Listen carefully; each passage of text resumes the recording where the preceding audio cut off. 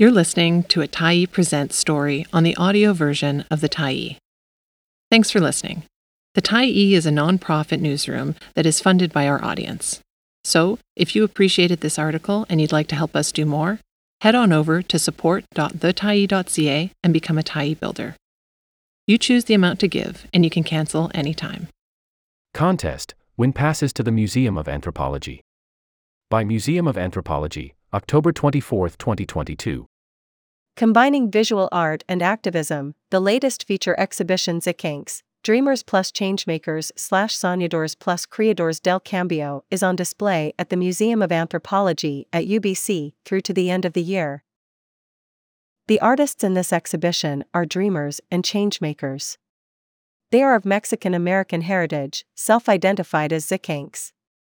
The term transcends borders and gender to encompass the Zikanks people's multi-generational experiences of social difference. Zikanks artists, working across all mediums, are part of a rich tradition of combining art with social justice. This is the first major Zikanks group exhibition in Canada. There are 33 artists represented in the exhibition, from Arizona, California, Colorado, New Mexico, New York, and Texas. The work of a further 30 artists is showcased through mural projections in the exhibition. One Tyee reader will win 4 passes to the Museum of Anthropology at UBC, redeemable until the closure of the Zikanks exhibition on January 1, 2023.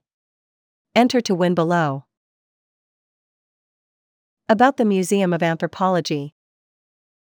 The Museum of Anthropology at UBC is world-renowned for its collections, research, teaching, public programs, and community connections.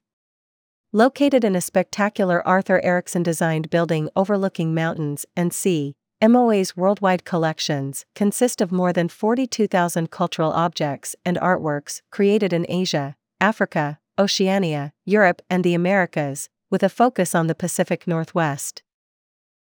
Thanks for stopping by the Tyee today. Anytime you're in the mood to listen to important stories written well, we'll be here. And if you'd like to keep independent media going strong, head over to thetyee.ca and click on the Support Us button to pitch in. Finally, big thank you to all of our Tyee builders who made this story possible.